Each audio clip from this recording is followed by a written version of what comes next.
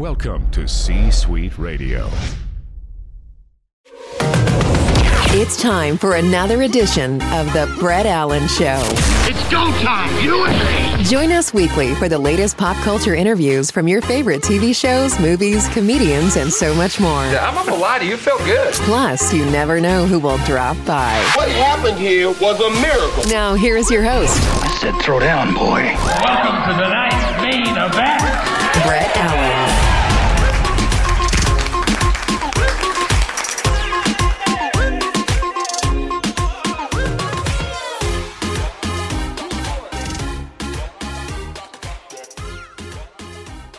Welcome in, everybody, to another episode of The Brett Allen Show. We're talking with actor and comedian John Gabrus. 101 Places to Party Before You Die just dropped on HBO Max. This travel, I don't know, is it a travel show? It's comedy, you and your buddy Adam. I mean, this, I think, is like some of the best television out there. Thanks so much for your time. Wow. Yeah. Well, if you're going to lead off with saying the show is some of the best TV out there, I'll sit here. You can have all my fucking time you want, Brett. Thank you so much. Yeah, it's a travel show where our goal was to make it funny. We just wanted to make a funny travel show. We didn't care so much about conveying the information about the mouthfeel of certain sliders or anything like that. We were just like, we just wanted to be funny, and we like travel shows and we like, travel docs. So getting to do that genre was fun for us as well. Yeah, I mean, really, Adam is just funny anyway, and so are you. But then the two of you together, I think this is like everybody's like dream travel show, but you really get to experience the places that you go to, and you have fun too. So, I know you. The question always gets asked, what was the concept behind it, or how did you come up with it? But I think, for a show like this, it is kind of interesting because you did go to so many different places. Was this filmed during pandemic COVID-ish times, or kind of a mix of things? Because it kind of gives that feel just a little bit. We shot the pilot in the heat of it in like 2021. In 2021. And so the Denver episode is kind of more in it, and we're like at less crowded bars and restaurants and always sitting at tables by ourselves. But for us, shooting the pilot was the first thing I did, really. To go to Denver to shoot that first episode was the first time I was on a plane in a couple of years, the first time I was Uber in a couple of years, the first time I was inside a restaurant in a couple of years, and I ripped all that Band-Aid off with one day while cameras were rolling on us.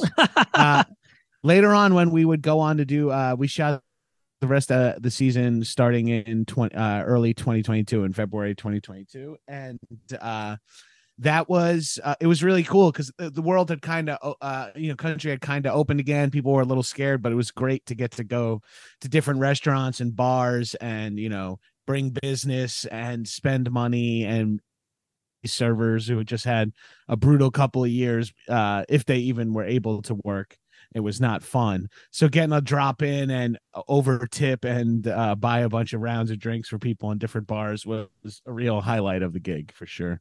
Yeah, I think one of you mentioned something in one of the episodes about your wife is just thankful that you have jobs and you're able to work and get out of the house after 2 years. Yeah, well, it's one of those things where normally if like you're in a partnership or you have shared responsibilities at home, if you're like, hey, I'm going to go on 8 weekend trips with my buddy in the next couple of months, that might get frowned upon. But if you're like, and I'll be getting paid for it, so I could help us pay the rent, then it's kind of like, all right, hun, see you later. Catch you later. I'll walk the dog. See you in 8 weeks or whatever. Yeah, that's funny. Well, it's a lot of fun. And the Denver episode, obviously, since we live here, was definitely one of my favorites to see you go to a couple places that I've been to. And do you have a spot? Usually when we go to a city, that people live in, the thing they want to tell us the most is the spot we missed. So do we have a spot do you have a spot you love in Denver that you want to shout out? Well, I do, but I I will tell you the Waffle Lab in Fort Collins is one of the best places because the name alone has got me intrigued, by the way. Yeah, I'll send a link to your publicist for you to check out, or I'll DM you. It's the Waffle Lab, and the cool thing is like if you have food allergies like my son does, they do gluten-free options and wheat-free, but it's still good.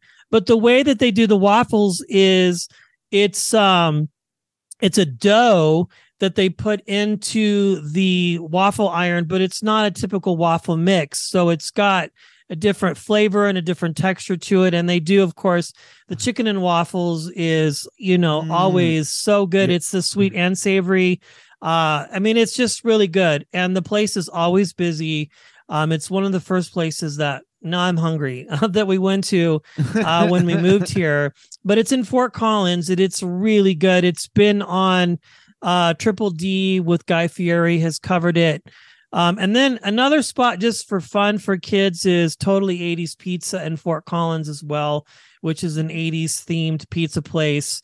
The food is pretty good, but it's the nostalgia there is what you go for. I mean, it's like if you grew up in the 80s, like I did, it's a lot of fun. Yeah, in Denver, we go to 5280s, which is like a crazy 80s nostalgia toy store. And that was same concept.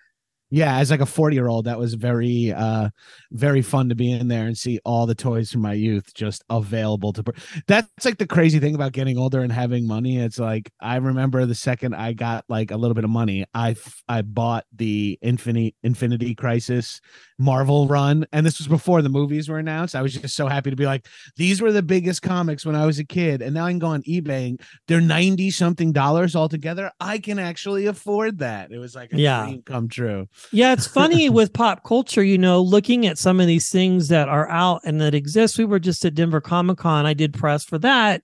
And some of the things that were there is just mind-blowing because it's like I had these when I was a kid and now they're just, who knows where they are. But what I learned, a pro tip, you may or may not know this, if you go to these events, I found out from an actual vendor, if you wait until the last day, at the end of the day, these guys don't want to carry all this stuff back with them. So they're willing to cut deals on some of these collectibles. So that's the best thing. I want to switch gears a little bit. Of course, the show is great. It's on HBO Max. And I really encourage fans to watch if you're listening and watching this conversation. I want to talk about just your career in a nutshell, because you've had a lot of success. You've done a lot of different shows, sitcoms. You've been all over the map as far as some of the comedy that you do. But really quick, where did that journey start for you? Like, where did the interest come into your life and begin for you when you knew, A, this is something I could do, and B, not just that, but it's something that I probably could get paid for before you obviously knew you could, speaking of money? Yeah, well, the medium itself, working in entertainment, whatever, I guess I had misdirected motivation when I was a kid, and I loved movies and TV so much, and I would watch it so, like, it was my babysitter. I was the oldest latchkey kid, just come home, put on TV, come home, put on movies, free HBO weekend. I'm not going outside. I'm watching whatever movies are on HBO all weekend.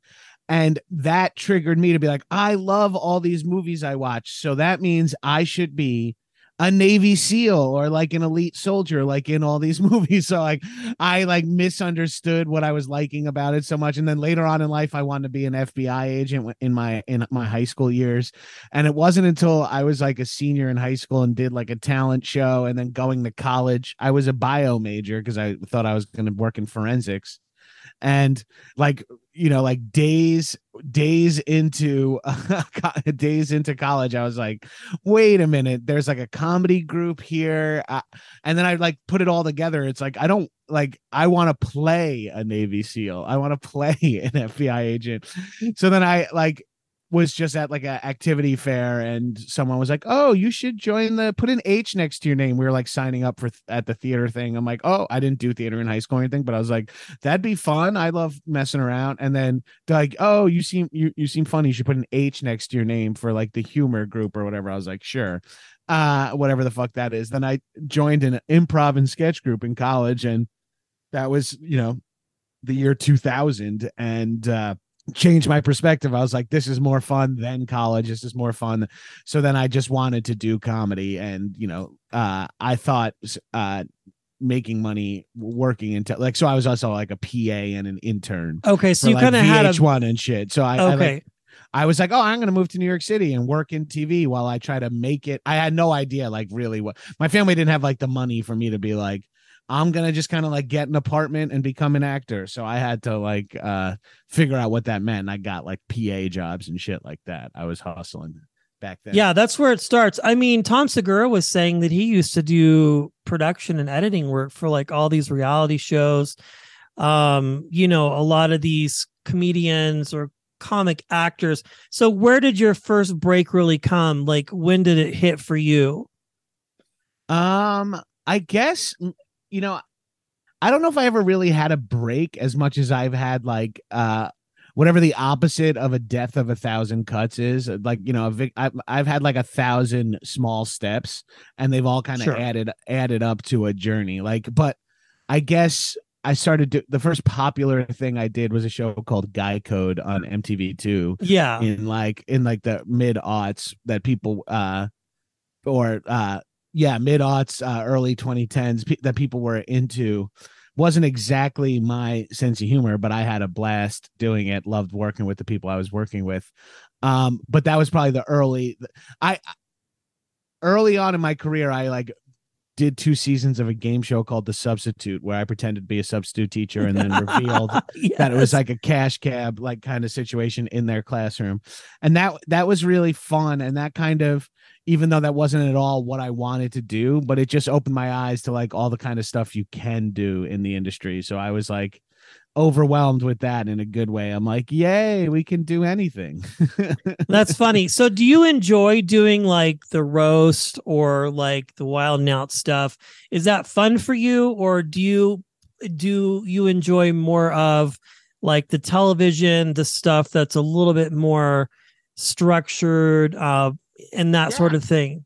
That's a good question. I'm not really sure. I like the phrase that's coming to my mind right now is beggars can't be choosers. That's a good answer. I love that. And for me, I'm just happy to be getting paid a day rate anywhere. But like, to use specifics that you use, like Wild and Out is particularly fun because I have like friends. I've been doing the show on and off for like several years. So I have some friends that when I get to go back, I'm like, oh shit, so-and-so is here. It's nice to see Conceited or Chico or whoever. And then like, TV, like getting to go on big budget TV always feels cool, because then you feel like you're participating in like a giant machine. Like when I was a recurring extra on 30, I played one of the non-speaking writers on 30 Rock. Yeah. And also like I've done a scene in Bones and Brooklyn Nine-Nine, and like these big productions, when you do like one day, like you feel the weight of like what's involved in like a Bones production. I got to be like near a boat in a lake in LA. Like there's like so much going on because it's a fucking, they've got the juice behind it. I love it. Well, we had Maddie Smith on from Wild and Out last year, and she said similar things, like Wild and Out's fun because of the improv aspect, but even a lot of that, is planned to a degree, obviously, because when you're filming a show, but it's just fun, I think, to be able to do something you love, not to sound trite, you won't work a day in the rest of your life. Right. And this show, 101 Places to Party Before You Die, is definitely, I really do mean that. It's a really good show. I've watched it a couple times because the episodes are short and fun. And it's just cool to see. I love travel shows too, but this is, I think, like a fun travel show that you can watch. And if you live in one of those places, it might expose somebody to something that they didn't know existed in their hometown. Very cool stuff. What's your website and how can people connect with you to see what you're up to, John? My website's Gabrus.com. I don't know how much updates I'm doing there, but if you follow me at Gabrus on Twitter and Instagram, I'm always posting what I'm up to. I'm like I said before, journey of 1,000 steps. I'm a podcaster. I have a couple of podcasts. I pop up on other people's podcasts. I recur, like, do random TV shit. So I'm out there, I'm around, but if you're listening to this and you're curious, check out 101 Places to Party Before You Die, now on HBO Max. We got 8 episodes. One of the things we are hearing from a lot of viewers is they love that we went to like Richmond and Denver and Atlanta and like cities that people could like afford to go to, and cities that people live near. So like I highly recommend, if you're like, oh shit, we can steal a weekend away in Denver, let's check it out. And then maybe add the Waffle Lab in Fort Collins to your list, because that sounds good as hell. Thanks for listening and being a part of today's conversation. Thank you. If you enjoyed today's episode, please consider sharing it with a friend. It's absolutely free. A major proportions. The views and opinions of our guests do not necessarily reflect those of the host. And remember, we care.